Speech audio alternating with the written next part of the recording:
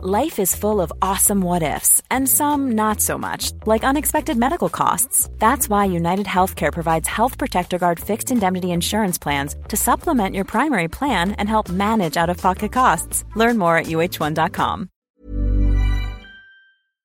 You know, the weather's getting warmer, so I, for one, am ready to say goodbye to my jackets and my sweaters and hello to shorts and tees. I'm right there with you, Kate. And you know what? I actually, I donned double quince the other night. I've got to tell you. Okay. Yeah. This is what's so great about quince, because I feel like I have really been able to update my wardrobe like for the long haul without spending a fortune. I wore a gorgeous white tee, like a simple, perfect white cotton t-shirt from Quince, but it was a little chilly out. So I threw on my cashmere hoodie, also from Quince. Ooh, okay. Like, they have basically given me a lineup of timeless pieces that I feel like keep me looking, I'm going to toot my own horn, effortlessly chic, whether it's winter or summer. They've got premium European linen dresses, blouses, and shorts from $30. You got washable silk tops, really stunning 14 karat gold jewelry, and so much more. Like, truly, the list goes on. And the best part is that Quince items are priced 50 to 80% less than similar brands. By partnering directly with top factories, Quince cuts out the cost of the middleman and passes the savings on to us. And they only work with factories that use safe, ethical, and responsible manufacturing practices and premium fabrics and finishes, something that's very important to us. So look, if you're going on a trip, if you just need to update your summer wardrobe, get warm weather ready with Quince. Go to quince.com/forever35 for free shipping on your order and 365-day returns. That's QUINCE.com/forever35 to get free shipping and 365-day returns. Quince.com/forever35.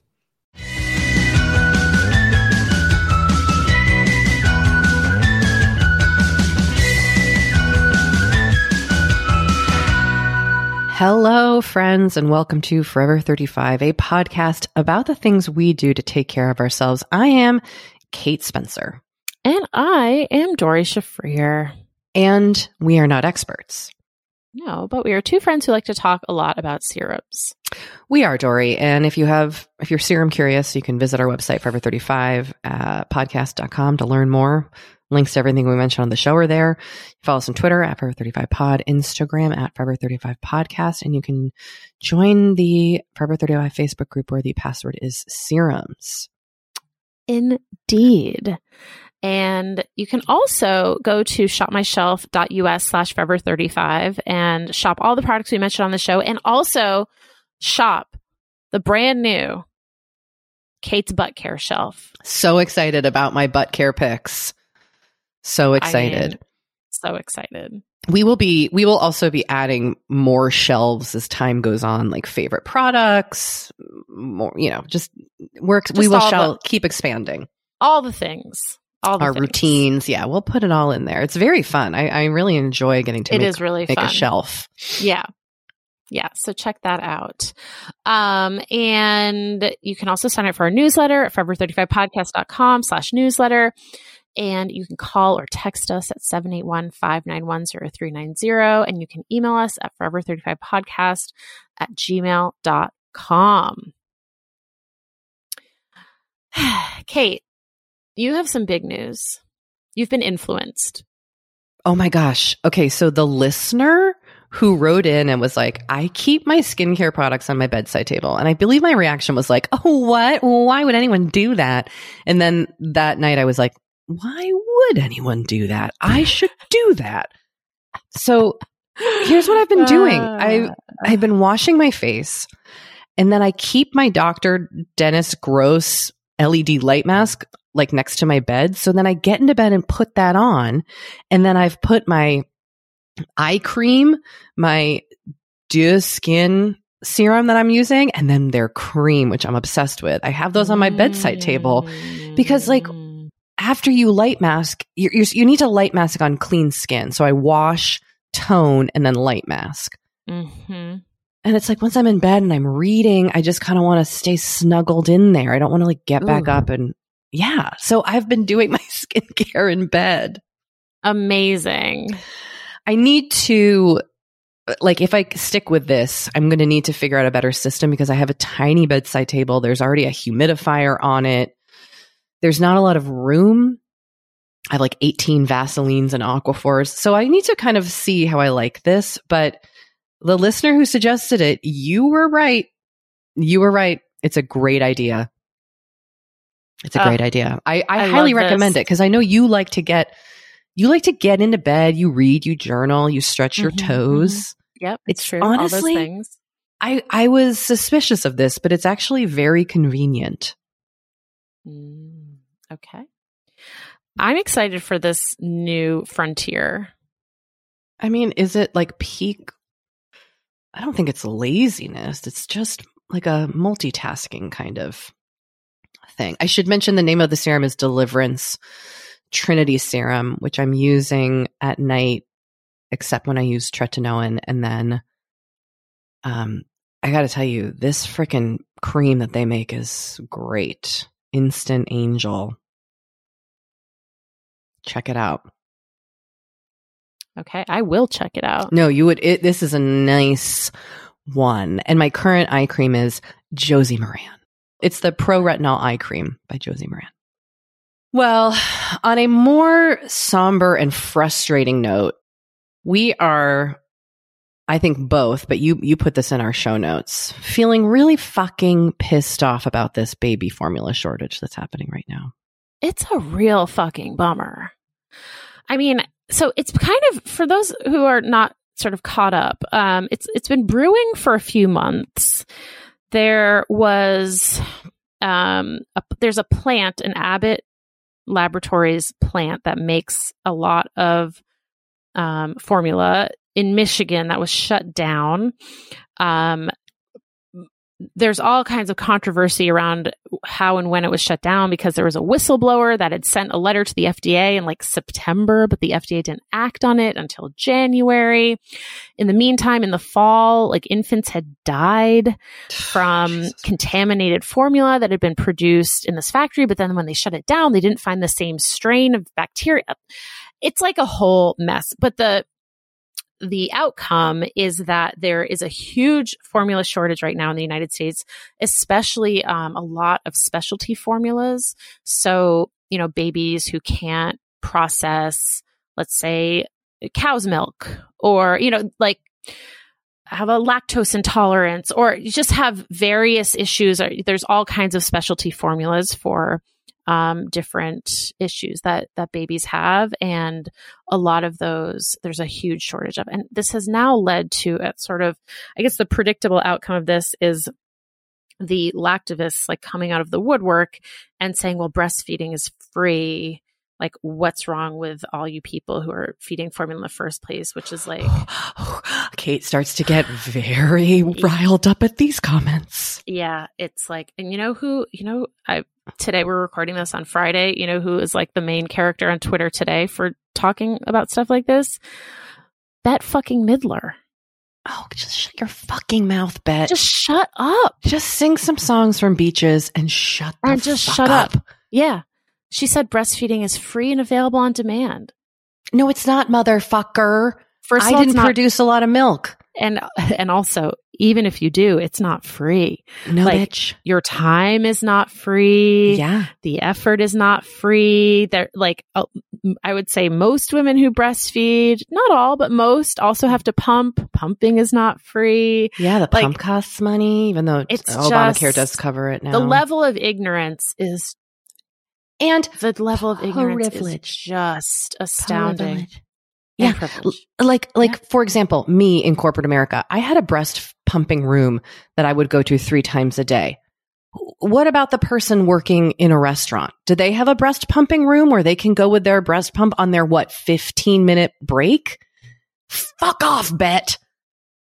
Yeah. Wow, I don't know Honestly, why. I'm channeling all the rage to Bette Midler. All the rage.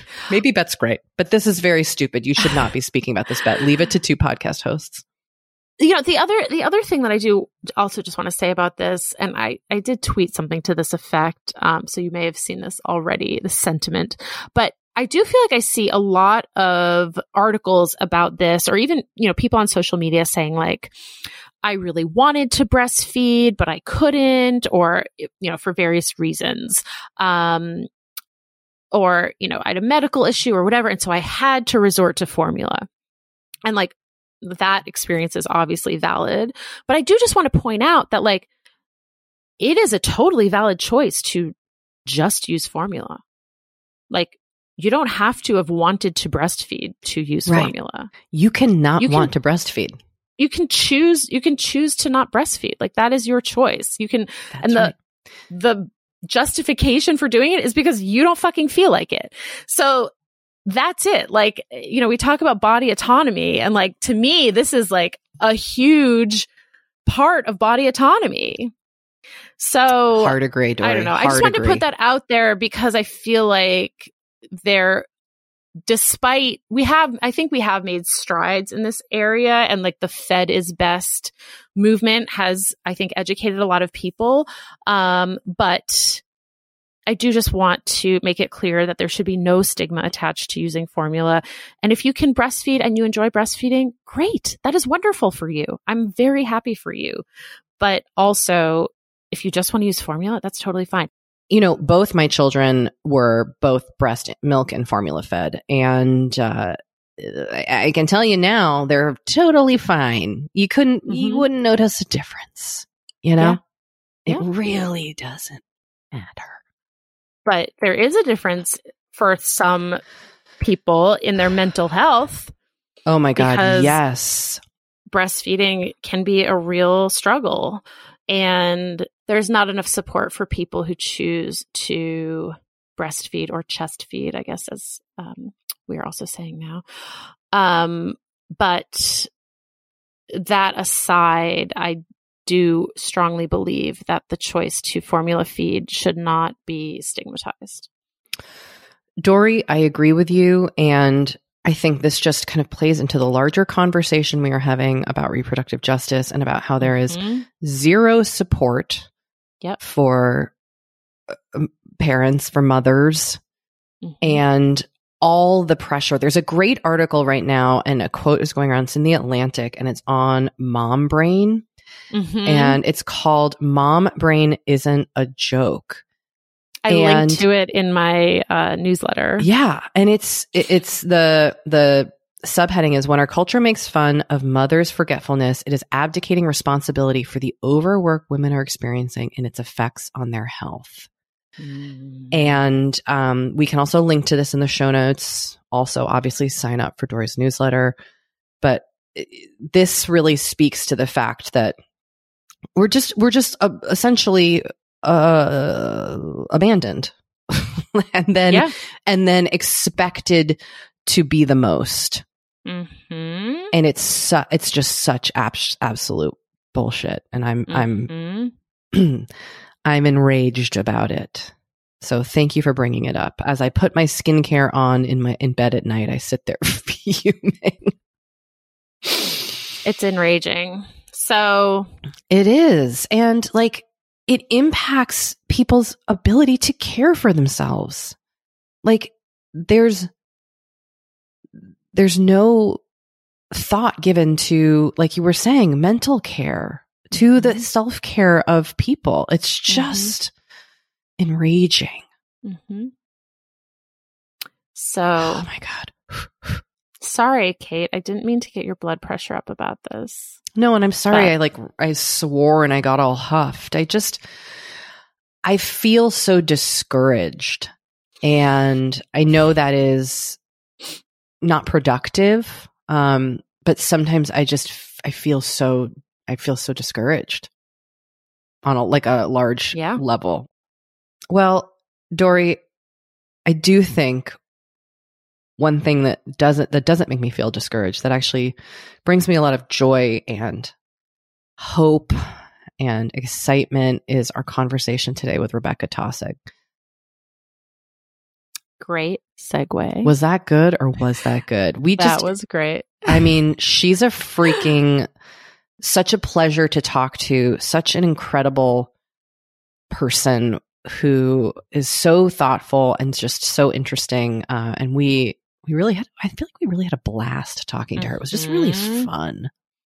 She was great. May I tell you about Rebecca? Oh, you may.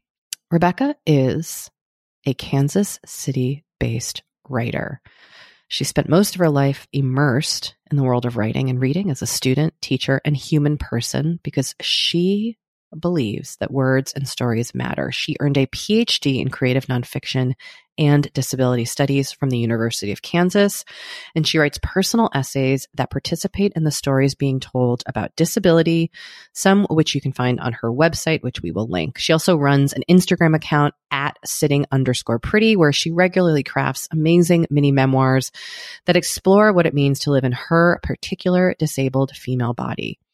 And her memoir and essays, Sitting Pretty, The View from My Ordinary, Resilient, Disabled Body, is out anywhere you get books. You can find it, find it at your local bookstore.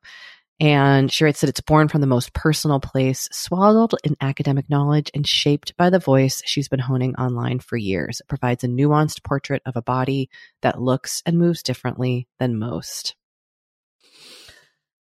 She's wonderful. She's so great. You'll want to be her best friend when you listen to this. And we should also note that a listener suggested Rebecca as a possible guest on the podcast. So thank you for this incredible suggestion. We love hearing from people with guest ideas. So thank you. Yeah. Really appreciate it. All right. We are going to take a break and we'll be right back with Rebecca.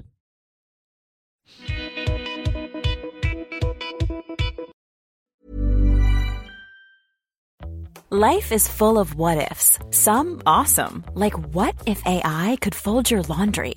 And some, well, less awesome, like what if you have unexpected medical costs? United Healthcare can help get you covered with Health Protector Guard fixed indemnity insurance plans. They supplement your primary plan to help you manage out-of-pocket costs. No deductibles, no enrollment periods, and especially no more what-ifs. Visit uh1.com to find the Health Protector Guard plan for you. You know, Doree, we talk to a lot of really fantastic, intelligent people on this podcast. But I don't know, maybe you're like us and you want to go even deeper. I'd love to go deeper. We like to go deep. And that's not only possible with today's sponsor, but also easy to accomplish on Masterclass. Every year, I get really into the classes offered and the instructors offering them. Like, I'm all over the place with the things that I like on Masterclass, but this year I am very interested in the class Redefining Feminism, which is 14 lessons from Gloria Steinem. Okay. Now, they dissect issues women face in the U.S. and ways we can play a role in the feminist movement in our everyday lives. Look, I majored in women and gender studies in college. So this is right up my alley. But even if you didn't, even if you're like, this is the first time I'm hearing those words. I would argue, especially if you didn't. Yes. Get into it with Masterclass because this is the year you can really learn from the best to become your best with Masterclass. Go from just talking about improving to actually doing the things you've been wanting to do with Masterclass. And it doesn't have to be Redefining Feminism with Gloria Steinem. It can be gardening in your own garden or your yard or patio. It can be learning to cook Indian food or designing a space that you love. Masterclass offers over 180 world-class instructors. So whether you want to master like negotiation with Chris Voss or think like a boss with Martha Stewart, or maybe capture your vision through photography with Petra Collins, Masterclass has you covered. With Masterclass, you get unlimited access to intimate one-on-one classes with the world's best. And right now, our listeners will get an additional 15% off an annual membership at masterclass.com/F35. Get 15% off right now at masterclass.com/F35. That's masterclass.com/F35. You know, the weather's getting warmer. So I, for one, am ready to say goodbye to my jackets and my sweaters and hello to shorts and tees. I'm right there with you, Kate.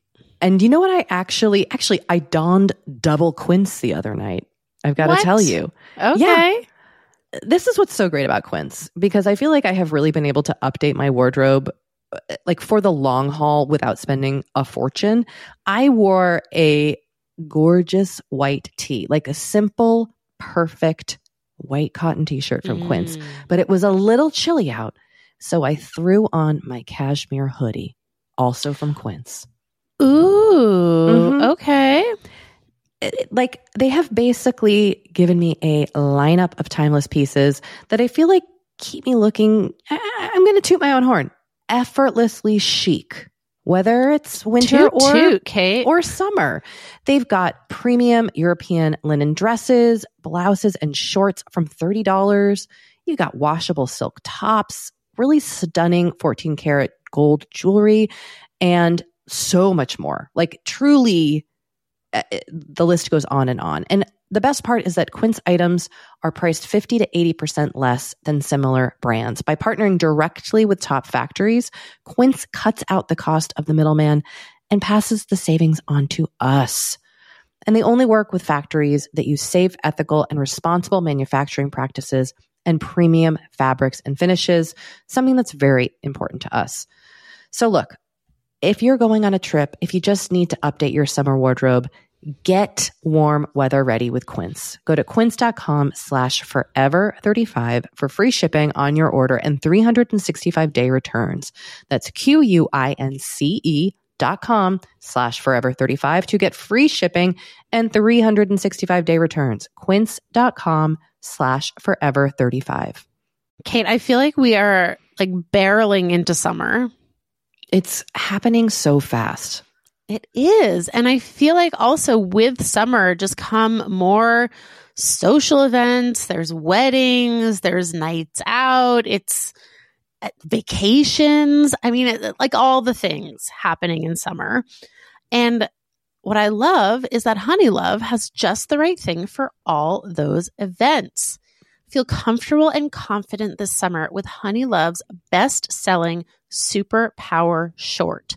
The Super Power Short smooths, shapes, and lifts, giving you a flawless silhouette under any outfit with targeted compression technology that distinguishes between areas where you want more support and areas you need less compression. It's designed to work with your body, not against it.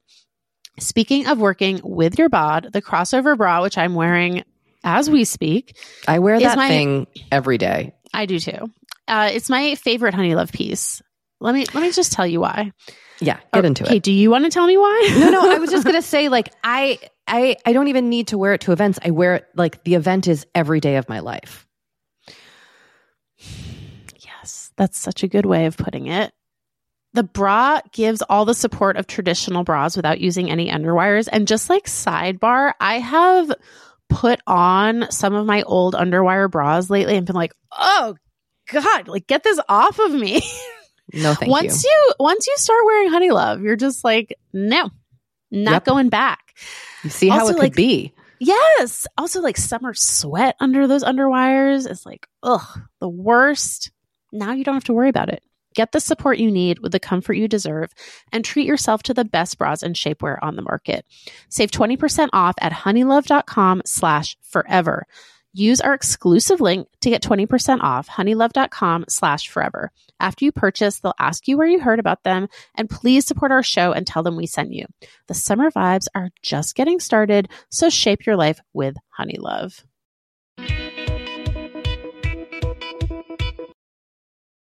Well, we are so excited to have Rebecca on the show today. Rebecca, welcome to Forever 35. Thank you so much for having me. Yay. I know our listeners can't see you, but I just have to say, I love your bangs. Thank you. This was like an impulse cut all the way to my hairline in the other night. So thank you. Cute. Oh, wow. I feel like I just like go and go. And then I realize, oh, wow, there's not much left, but thank you. Thank you. They're very This cute. isn't how we normally start off our interviews, but I actually have a follow-up question because we often get asked, like, should I cut bangs? Because bangs sometimes feel like the most important decision a person can make in the world. What's your advice if someone's like, I don't know what to do. Should I cut bangs in my hair? Oh, I think you have to try it at least once. Okay. Right. And if if it's a terrible disaster, they will grow back. It will be painful, but you will have known, you will have explored that terrain. I keep going back to them because, I don't know. I have such thin hair, and there's something about like when my bangs get longer and I don't know. Anyways, it works for me. So I just am a little addicted to them. But I think you have to try it, right? With hair, gotta try all the things. Yeah, because like hair grows back. Try all the things at least once, I think. Okay, now we can get to our typical first question, which is, what is a self-care practice that you have? Yes. Yeah. I mean, like, I love that you both like dive into this so much. And I wish I was like better at self-care things. It's so important. And I thinking about it, I think that the thing that has given me the most, that is like this ritual in my days that I've been doing for a decade now, is related to writing. I have these 5-year journals where like every date, so like May 4th, today, there's like 5 tiny little slots to write like a sentence. And every night since like 2012, I like write a detail or a bit of dialogue or like an image or like something from the day. And for me, I don't know, like I get so sucked up into like the flurry of my days that I like forget all of the tiny bits that like actually make my life up. And so it like prompts me to be present in the day, to think about like, what am I going to write? What do I want to hold on to? And then it's sort of this reflective practice, because when I write at the end of the day, I can look back at the previous years and see like, oh my, like how was I that happening 4 years ago? Or like, I thought that about myself 4 years ago, or like, it's just like really grounding in my timeline and themes of my life and things like that. So I do that every night, and I'm acting like I've never missed a day. I think there's even months in there that I've missed, but for the most part, I do that every night. And now that I have a 2-year-old and everything is happening faster than I can hold on to, it feels like really special practice for me. So I think that's got to be the main one. I don't know. This is amazing because we literally recorded an episode of our podcast, like 3 hours ago. And a listener wrote in about this journal, which is one of Dory's practices. And we just had a conversation about this. Are you serious? Yes, it feels very like one of those weird universe moments that. No way. Yes, Dory is also a line a day journaler. I do. I haven't been doing it as long as you. I started, as I was saying to Kate, I started in December 2019, which, you know, I had no idea that the world was going to change 3 months later, but it's now this very like bizarre artifact to go back and see all those, you know, the early pandemic days. And my son is 3. He just turned 3. So it's also really interesting to just, you know, see what he was doing and things he was into, and like, oh, we still read that book, or, you know, just like all these little things that I never would have remembered.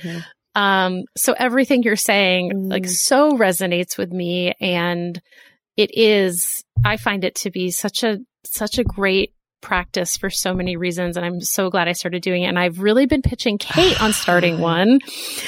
Both. I feel like this fact that this is the second time it's come up today with a new person. I think this is the universe telling you, Kate. You got to dust it off. I've got to pull it out from whatever bin I put it in with all the other discarded journals that I have. And part of what is great about it is that it's so low commitment. I mean, like you can't spend exactly that much time on it. You only have so much room. I'm always writing like into the margins, but And then when you get to like 5 years, 10 years, it's pretty wild. Like the things that you see about yourself, or like the patterns or the memories that you totally would have forgotten. So many things I wrote like about motherhood before I had a child that I'm looking at now. Like, I don't know, just all kinds of stuff like that. So yes, Kate. Okay. Okay. It's going to happen. Well, you mentioned that the practice of this line a day journal kind of helps keep you in the present. And I was reading your piece in Time about pandemic uncertainty and how just the act of staying present has helped you get through the uncertainty and the intensity of the COVID pandemic. What are some other things that you've leaned on that kind of help you stay present in that way? Yeah, oh, that's a good question. I mean, like for me, so much of it is writing. Yeah. I think that's like, somehow has become like a part of the way that my brain functions. Yeah, I mean, like trying to find different techniques for like, how to show up on the page has been really important to me. Like just recently, and that can be really hard to do when you have a toddler. Just recently, like I started at the advice of my friend Caitlin Metz, who is like a wonderful creator and creative person, also with the toddler, suggested that I just like start like a writing ritual with Otto, my son, now. So like most mornings we start the day by both of us making marks on paper. And for me, just even trying to force myself to like put one honest thing on paper like starting the morning that way, it's like harder than it sounds. But like being truthful, one time a day, like forcing myself to put whatever that thing is on the paper, sometimes it really surprises me. But like having that as an expectation of how we start the day too, I think, as opposed to like with the journal, it's something I sort of like cram into the last moments before I fall asleep. So like, I don't know, a lot of it has to do with writing. I think another thing with the pandemic and staying present is that for a lot of it, so like Otto, my son, was born in May of 2020. So we kind of like started pandemic and parenthood at the same time. And we spent like a year in literal isolation, which led to like, you know, all of the kinds of isolation. And I think like coming out of like starting to kind of look up from those days and connect with other people. It's such a simple thing, but like I really got to a place where we just like lived in our tiny bubble and we didn't look out, you know, physically or like metaphorically. And so, I think like trying to like force myself to be intentional to like, show up honestly for a few people in my life has been kind of an important thing I'm trying to get back to. I don't know. I'm not a great advice person, so I don't know what I would tell other people to do. It's been a lot. I mean, it's been a lot for all of us in so many different ways. I think it's something we'll be unspooling for a very long time. Yeah. And kind of trying to recover from and build, and heal and all of that. So I don't know. Those are a couple of things. You've brought up, motherhood, and something you wrote on your Instagram recently really struck me, which was about disability and motherhood and visibility. And I was hoping you could talk a little bit about how you have been impacted by seeing other disabled moms and their kids, and why visibility kind of in this realm is so important. Oh, okay. I will try not to talk the rest of the afternoon. I mean, it's so much. What a wonderful question. Thank you for asking it. I mean, so first of all, yes, I literally don't know that my son would exist if I had not seen other moms, the disabled moms, but specifically like moms who use a wheelchair who have sort of this similar physicality to me. I don't know that Otto would exist without that.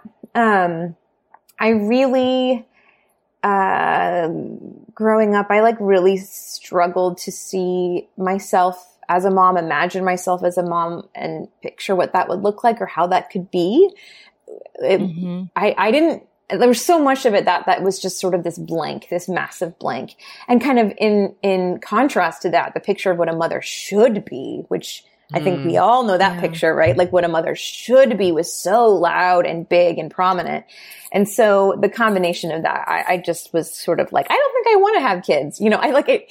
And, that's a lot to, unpack in itself. Like how do I know whether I actually don't want to have kids or whether I don't believe that I can have kids or I don't believe, you know, it's all of that. But, Alex Wegman in particular was someone on Instagram that I started following, and her pictures of motherhood, I still think about some of her posts today, like as I'm becoming this parent that she was when I started following her. And thinking not just like I can be a mother and I can make this work, but like kind of imagining that disability and motherhood combined can be this like uniquely beautiful thing. And how can I lean into the things that are like limitations in one way, kind of lean into those limitations to create something uniquely beautiful. So like Alex, I remember one of her posts was writing about like how quickly she gets things done with her kids and how like because of her mobility limitations, that she does things a little bit slower. And instead of seeing that as like a deficit or instead of, like feeling worried or ashamed about that, like seeing that as like, this is how we do things. And there's something really beautiful about that slow speed that we take. So that to me, has been, life-changing, literally. Like, very few things would be that life-changing. I think though that one thing that's important that I'm grappling with now, is recognizing why, like one of the reasons why I haven't necessarily had a ton of pictures of disability and motherhood, in part, I think is because it can feel, risky or especially vulnerable for disabled parents to share their parenting experiences. Like if there is so much skepticism, like tangible, like with real consequences, skepticism of disability or disabled parents, there's a instinct to hide or protect that. And I'm grappling with that now as I think about like, I want to be this picture of motherhood for other people who haven't seen that. And also I feel this tension of like wanting to protect what we have and not open it up to that kind of scrutiny, which I think a lot of parents would grapple with in different ways too. But there's something like really scary about being a disabled parent and doing that. So that's where I'm at right now. How has it been for you being kind of a pretty visible disabled parent on social media? You know, I have found that I have never struggled with sharing any part of my life as much as I struggle with sharing parenting. And I would say that in terms of the responses from people, that they are overwhelmingly positive. People are really affirming and generous. I think that part of that experience that I didn't expect, that has been confusing for me, and I still don't quite know what to do with it, is like, I show up being really honest about a part of this unique intersection of disability and motherhood. And then there will be a lot of responses from non-disabled parents saying something along the lines of like, oh, we all struggle with that. That's, like, welcome to motherhood, And so the impulse there is to be like, oh no, like you're part of this, like you're included and this is what it is. Yeah. And then part of it is like this erasure of like the uniqueness of that and how like disabled parents are disproportionately, lose custody of their kids in greater, like there's a disproportionate to the number of disabled parents and how many of them lose custody of their kids. Like that's, there are laws like in almost 30 of the US states, literally laws on the books that say that disability is like a reason to lose custody with no other proof of neglect or abuse necessary. Oh. And the ADA, is like, combats that law, if that's even the right legal language. But like those books still exist, or those laws still exist on the books, right? And they're a part of a history and a system of beliefs. So it's not exactly the same, even as it is some ways the same, or there are those overlaps. And I just don't quite know how to process that, what to do with that, how to think about it. But that has been a surprise for me. Wow. I love kind of the moments you're pulling from, and as a writer, this idea of even just reading other people's work, and the language that people choose to use can be such a powerful tool in changing our own perception of ourselves and also the kind of cultural conversation. When I was reading one of your Instagram posts, you had a line, and this really stood out for me. You said, "I'm not wheelchair bound or confined to a wheelchair. My wheelchair is as precious and liberating as a tongue, fin, or airplane." And that just kind of bowled me over, honestly. I just thought it was such a, it was beautiful writing. And we're going to get into it. Let me tell you, I was looking at your syllabi for your classes, and I was like, Doree, I would give anything to take this class. You're doing your research. Oh, this is a deep dive, and this is fun. Yeah. I mean, we'll get into this, but Rebecca's a professor, everybody, and she teaches every writing class I want to take. But so you're obviously an extremely talented writer, but just that shift in language shifted my understanding. And so I'm curious, as a writer,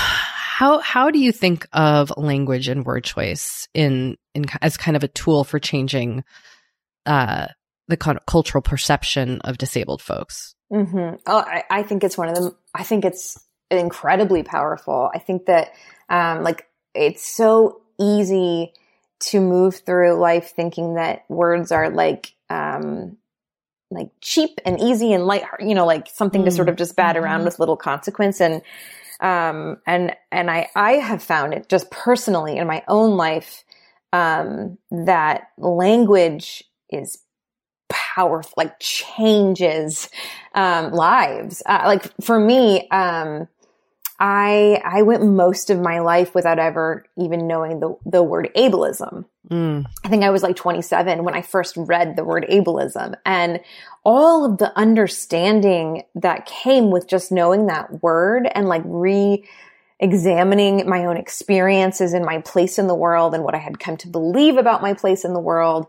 Like this shift in seeing myself as the problem in any given room to looking at the structures around me. And identifying ableism as this sort of, force shaping the world around me, both like physically in buildings, and infrastructure and sidewalks and streets, but also in like social narratives and, the stigma that is attached to disability in so many different realms. So learning that word changed the way that I saw myself, in deep, kind of like life-changing ways that started to shape decisions that I made for myself, and then like by extension, like changed my life, right? So it's hard to be flippant about that. I think also an interesting part of language is that, like, especially in conversations about disability, you see a lot of debates about the right language or what language you should be using. And, like, especially person first versus identity first language, disability, like disabled person versus person with a disability. And I think that when we recognize words as being so powerful, then we want to choose the right ones. And that can get complicated too, because language is powerful, but it's also personal. I mean, it's like wrapped up in whole histories and the ways that we see the world and the way we see ourselves. So with language, like person with a disability versus disabled person, I always say, to like look to the person and listen to the person speaking who's just like describing themselves, like defer to the person describing themselves. That in that case, I don't know that it's as much about the right language as it is about like, paying attention to the implications and the person impacted on the other end of it. So yeah, I think that language, it changes the way that we see the world. It changes the way we see people. It changes where we identify a problem. It changes quite a bit in ways that are so subtle that we often like aren't even paying attention to them. So, it's like it can be sneaky and slippery. Yeah. I wanted to kind of loosely kind of connect it to another question that we had, but it kind of also makes me think of what you have written about how kindness is used toward disabled people in a way that can often be demeaning. And just reflecting on that specific quote that I mentioned, like I've definitely used these two phrases that you mentioned, wheelchair bound and confined to a wheelchair. And it's I don't know. In my brain, I'm trying to connect to those two, but I'm not sure I'm getting there. But I would love to ask you about how you talk about the way kindness is used by able-bodied people toward disabled people. Yeah. Well, I think that's definitely connected, because I think a lot of times we try to pick words that we feel like are kind. Yes. Right? Like, yeah. And so, like a lot of language I think of when I think about like kindness and disability in language would be like differently abled instead of disabled is one that would show up a lot. Or I don't know, there's all kinds of like really cringy ones, that I'm like blanking on right now. Handy-capable, something like that, right? Like, handy-capable, but it's supposed to be empowering, right? Like it's supposed to be kind. And so I think that definitely relates. And I have a whole chapter in my book, called The Complications of Kindness. So I have some things to say about it. And to be honest with you, of all the things that I write about, the complications of kindness tend to be the things that like ruffle the most feathers, that people get sort of like uncomfortable about. And I understand why, because we hold kindness really dear to us. I do too. Like I want to live in a world that's kind. But I think when it comes to disability, we often have we kind of miss actual forms of kindness, and we sort of reach for these really trite, kind of superficial acts of kindness that generally, if we're being honest, are kind of more about celebrating the non-disabled person's kindness than it is about really changing anything for the disabled person. So, I mean, like a really obvious example would be like the viral quote unquote news stories about the quarterback of the football team asking this disabled girl to prom. And like, now we are like, now there's hope for humanity. Right. Or like in my book, I write about, there was like it was all over the news, and like pretty prominent news outlets that published, a story about this young woman who, got on a plane, and, they had like a call as there was someone that knew ASL, American Sign Language, and she became the translator for this deaf blind man who was on the plane. And there were all of these photographs. Someone had taken photos of her on the plane, and all the photos were like focused on her face, and sort of the deaf blind man was kind of erased from this story. It wasn't about him. It wasn't about like what was going to happen to this man if he bought this plane ticket, paid good money for it, got on the plane, and there wasn't a translator. Like, what was the plan for him? So one of the things that these stories, these quote unquote like news stories do is highlight that in a lot of the expressions of kindness towards disabled people, we are actually missing the problem, right? Like the problem around them, the structures around them. Why is it considered newsworthy that a disabled girl would get asked to prom? Why is that a news story? What is the social stigma surrounding this person that would make that a news story? Or what is the plan for deaf blind people who fly? Like, what is the protocol there? What is the system in place to catch that person and make sure that flight works for them? We don't talk about those things in those viral news stories because we're so excited about this like young woman who knows ASL and is going to translate. And now we have hope for humanity, when like these people on the receiving end of these moments of kindness are sort of left to fend for themselves. And in the book, I have like a tiny example. It's a tiny, tiny example of kind of how I look at kindness and disability.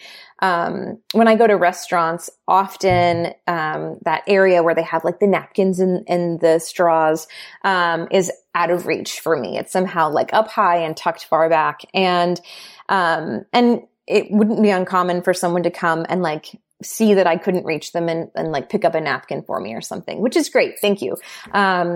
but like, what about just changing the design, right? Like, what if we actually changed the way that was set up? And that way anyone who couldn't reach that and needed to would be able to have access, and we wouldn't be just sort of like sitting there waiting for the kind person to reach the straw for us, right? And so I think so much of it is really about looking at these structures and systems that we have in place that were created for, this like very narrow prototype that very few of us fit. And try to actually change those structures instead of just like finding a way to feel really good about ourselves for asking someone to prom, So that's my very abbreviated, like dipping my toe in the conversation. Obviously I could talk about it for a while. But I think that hopefully that's like the short version of it for people. And then, there's a TED Talk out there somewhere where I talk more about it in a chapter in a book. So there's more if you're interested. Okay, well, let's take a quick break and we'll be right back. We have been delving more and more into the topic of our skin as we get older and how we treat it and how we love it. Because look, as I'm learning in my mid-40s, as you get older, you deal with new things when it comes to your skin. Not that they're bad, they're just new. You know what I mean? Like, I am now just discovering crepiness, Dory. Okay. Which is I know. visible on my neck and chest. Luckily, it's a thing. Luckily, OneSkin, our sponsor today, knows all about things like crepiness. And I'm not overly concerned with aesthetics, but like, I do just want to keep my skin healthy as I age. Totally. I love their topical supplements. They really help your skin feel, I don't want to say younger, but just vibrant, refreshed. They combine tissue engineering, data analysis, and cutting edge longevity science to literally create the world's most effective product to help with skin aging.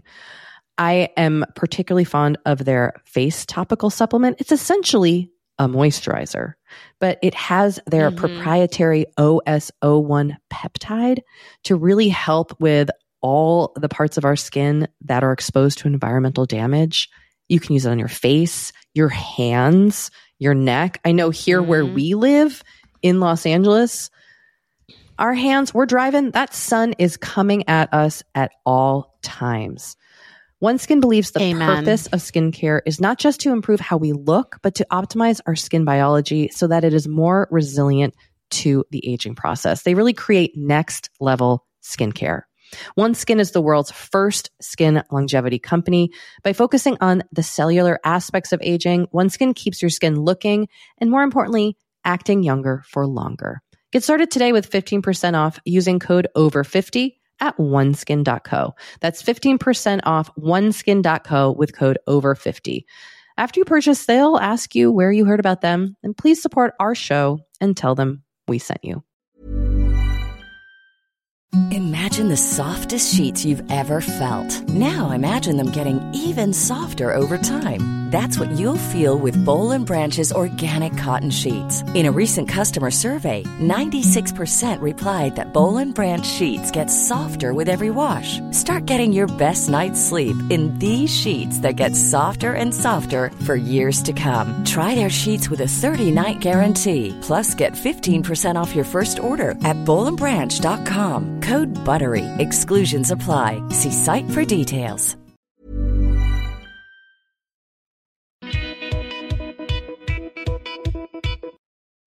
All right, we are back.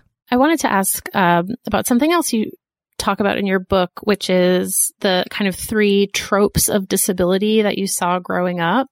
The monstrous kind of Hunchback of Notre Dame trope, the inspirational Helen Keller trope, the angelic Forrest Gump trope. And I was hoping you could talk a little bit about how these tropes influenced your own self-image. And then also, do you feel like you've broken free of them?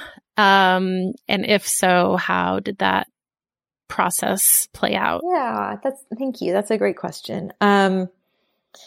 Yeah, I definitely grew up not seeing anybody that looked like me or felt true to my experience in media, in storytelling. So what I ended up doing growing up was I really leaned into the inspirational trope. And I don't talk about this that much in the book. Maybe this is something for another book. Yeah. But my mom and I, would actually go and do talks together and tell this, like, my story. I'm doing air quotes here.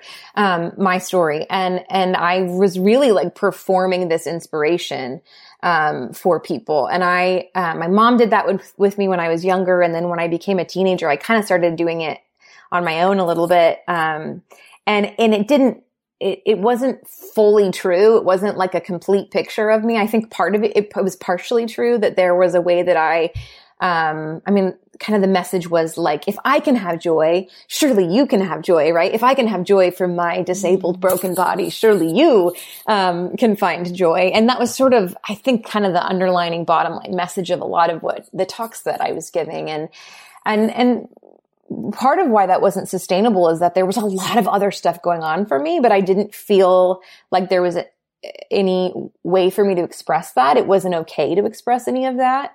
And so I really buried, so much of my experiences in this hope of like fitting or matching into this, who I was allowed to be, which was inspirational, the inspirational disabled girl. And so, yeah, I mean, it basically led me to a pretty intense crisis point in my early 20s where, I talk about it just a barely little bit in the book, but like I ended up getting divorced really young, and, it was a pretty, bad situation. It wasn't like an easy, seamless, like mutual decision. It was sort of like blowing up my life in a way. And in large part it was because I was just operating under this, like trying to fit into a character that was not me. It was not true to me. It wasn't complete. It wasn't full. And so, I spent a lot of my 20s, and particularly like as I was learning about disability studies and things like ableism, I did a lot of work in my 20s, sort of unpacking the fullness of me and letting all of the contradictory parts of me exist simultaneously. So in the second part of your question about like, I don't remember how you worded it, but like, am I over that, or have I like kind of become my own person, in spite of, or in contrast to these like one-dimensional tropes? And, I would say yes and no. I would say yes in the sense that like, I'm not trying to be Pollyanna. I'm not trying to be that one-dimensional person, but, I have been really shocked by how motherhood has jarred me. Before becoming a mother, I felt like I had conquered that sort of like the power that those tropes had over me, and that I knew who I was, and I was this complicated person who had, like all the twists and turns of the complexities of me, and getting to be my own person. And then I became a mom, and I was devastated that I wasn't that mom that I thought I should be. And so once again, I found like myself bumping up against a certain sort of trope, and feeling really, insufficient and thrown by that. And so I would say that I think that I at least can recognize that picture I have in my head of like the mom I should be is a fiction and a really harmful one.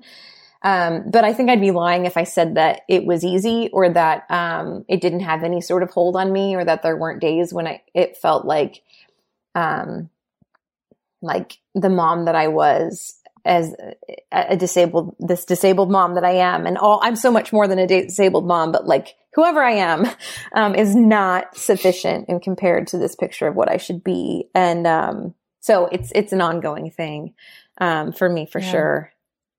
We've talked about like representation and portrayal of people with disabilities.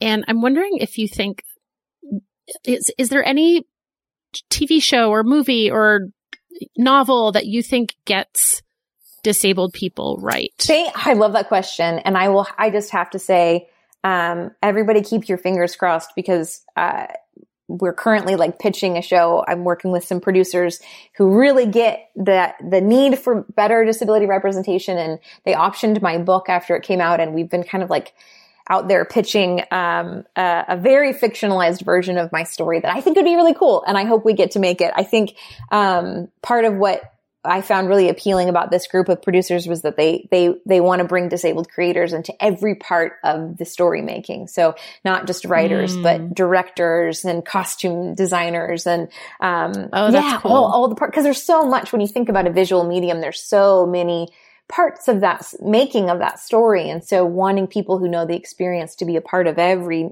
like nook and crevice of that. But in terms of shows that already exist, I always point people towards Special. Ryan O'Connell. Yeah. Yes. Yeah. He's amazing. Wonderful. Yes. So Ryan O'Connell wrote the memoir first, and then they adapted it into this, it's 2 seasons, like kind of mini series on Netflix. And he actually is like the actor playing himself, which is so rare and special. And it's just like such an honest, like hilarious, heartbreaking, all the parts that make us human, right? Like all of the roller coasters, complications and contradictions of that. But just like from this very specific and honest and true point of view. So I love that show. There are like other shows I feel like that sort of like get almost there or like do something well or interesting. Speechless is another show that is at least like the actors. I think his name is Micah Fowler, maybe, is playing a character who has the same disability that he has. And the family in that show just reminded me a lot of my family growing up, in the ways that like, when you grow up with a disabled sibling, like they are not different to you at all. Like they're just as annoying as anyone else, and they're just as human, and you get jealous of them and you fight with them. And, all of the scrappiness of that just felt really true, and I loved that a lot too. But I honestly think that there is about to be a lot more. I feel like Hollywood is really tuned into and hearing people say like, there is not enough representation. It's not good representation. We need people who know the experience acting in these parts and creating these shows. And I think that we're on the cusp of a lot more of that happening, which is really exciting. I hope so. And I hope your show gets made. Me too. Yeah. I'm sending that out into the universe. Thank you. Well, we're going to end with a question that we also like to ask all our guests, but we sometimes forget to ask. So we're trying to be better about it. But do you have a skincare practice? And do you have any skin products, beauty products that you love and want to share or recommend? Okay. I prepared for this question because I thought maybe you would ask me about skincare stuff. And I'm like, what's the word I'm looking for? Like, I'm unaware of anything. Like, I'm so haphazard. However, I do have one like makeup product that I'm really excited about, that I started using, I don't know, like a year ago, and I brought it so I wouldn't forget what it was called.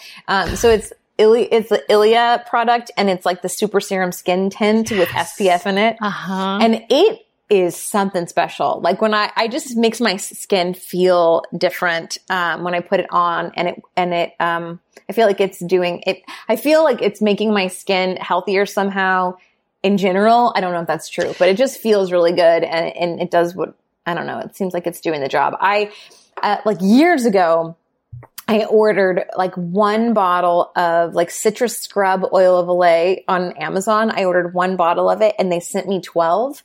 And so I've like been working my way through that shipment for years and feeling really good about like, swindling Amazon out of a little bit of money. Yeah. So, let Jeff Bezos buy your skincare products. Thank you. Yeah. Thank you, Jeff. I will. And so I've been using that forever, and it, like it feels good too. I like the smell of it. But yeah, this Ilia stuff is it works.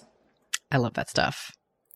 I was just going to say, Kate, you're a fan of that. I am. And it's one of those like skin tints that also has like the serum elements. So you kind of feel like it's like a magic potion almost. Yeah. Like it makes your skin feel good. It's doing something and you look nice. Yeah. It definitely like it's working on multiple cylinders. That's right. I feel like I need to go and try it IRL because I've never been able to find the right shade for me. It's so hard with that product.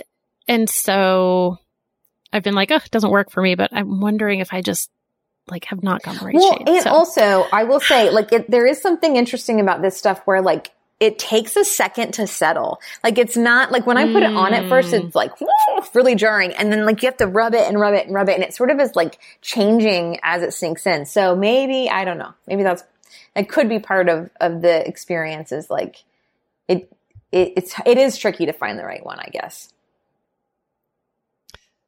Wow. All right. Glad you see me on this. Well, Rebecca, where can our listeners find you if they want to kind of follow along with the work that you do? Well, Instagram is like the only social media platform where I tend to show up. So I'm at sitting_pretty. But I have a website too, which Kate spent some time on, I think. So yep, clearly. There's so much updating I need to do on it. I'm not very, very on top of that. But there is a lot there and I will continue to update it. But, just RebeccaTaussig.com is my website. And there's some links to syllabi there if you're interested, among other things. So, that you want to imagine place. You're in your class with Rebecca. Yeah, go join me looking at the syllabi. I love that so much. Well, thank you so much for coming on the show. It was truly a pleasure to talk to you. I loved your questions. Like, thank you so much for such thoughtful, like, wonderful questions. I really appreciate you inviting me on. Thank you. Thank you. Well, I mean, look, we already did a lot of gushing, but we did. That was such a fun interview. I mean, again, like anytime I get down about things, I do remember that like part of my job is getting to talk to amazing people every week with you. It's like very lucky. Aww, I know. It's so cool. Like it is cool. What good fortune. Yeah. Yeah. I agree with that, Kate. Kate, how has your early bedtime stuff gone? It's been going pretty well, actually. I have been taking 2 little melatonin, 1 milligram. I forget how melatonin is measured, but I've been taking melatonin to really regulate my body's sleeping habits. But yeah, I have been getting that sleep because, as Dory has heard, my hacking COVID cough and my general like COVID tiredness is still pretty pervasive. So I'm still working on this rest. I'm going to keep at it for a while. Okay. There it is. Ooh, there it is. Yeah. So in line with that spirit, this week my intention is just not to push it because, and I think I've spoken a little bit about this, but one thing I really have now understand is that COVID recovery continues like after you're done testing positive. And I still am having these kind of lingering symptoms, or my body's still just a little tired. And I also had hand surgery this week. So I tend to push myself a little too hard. So I'm going to really try to take a step back and honor the idea of rest and not pushing too hard. I like this. I hope I stick to it. I hope so too. All right. So over to you, birthday queen. You wanted to start a new book last week.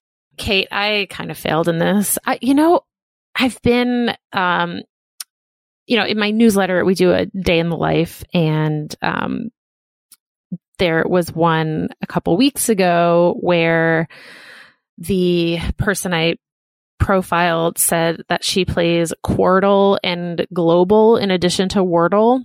Oh boy. And I was like, I'd seen people tweet about these and I was like, I don't need to get into this. And then I was finally like, well, maybe I'll just see what this is about. Oh boy. I've done it a few times, but not. So okay. now I'm like deep into Quordle and Global. I don't know what is Global, the geography one where you have to guess the country. Yeah. And Quordle is the one with the 4 quadrants, right? 4 quadrants. Yeah. Yeah, I've done Quordle. You have 9 tries to get all 4 words. Wow, look at you. You really are ordling. There's a fish. There's Fordle, a fish version of Wordle. Or Fertile, I guess you would call it. I think I probably will not. You don't want to try that one? No, I think I'm good. But thank you. No, I just wanted to make sure it's on your radar. Appreciate it. So I haven't started a new book. And I'm still, still doing my traditional crosswords. I love a crossword. What can I say? It really keeps your brain sharp. I think this is great. So I have not started a new book, but by the time this airs, I will have already returned, but I'm going away for my birthday with my family, Sunday to Wednesday, and maybe I'll bring a book.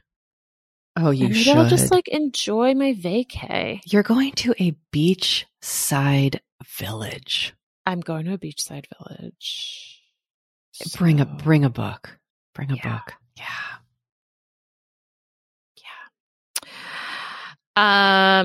So that's my intent. Well, I hope you have a wonderful rest. Thank you so much. I like this intention for you. Just enjoy this break. Relax. Feel your bones. What does that mean? I don't know. But you know what I mean? Just, experience pleasure in your body as you just celebrate yourself. I'm really going for it here. I'm not quite sure what I'm saying. I appreciate it. I appreciate the sentiment. Normally when I start rambling like this, it's probably time to wrap up the podcast. All right, let's do that. Forever 35 is hosted and produced by Dori Shafrir and Kate Spencer, and it's produced and edited by Sam Junio. Sammy Reed is our project manager. Our network partner is Acast. Thank you so much for being here. Bye.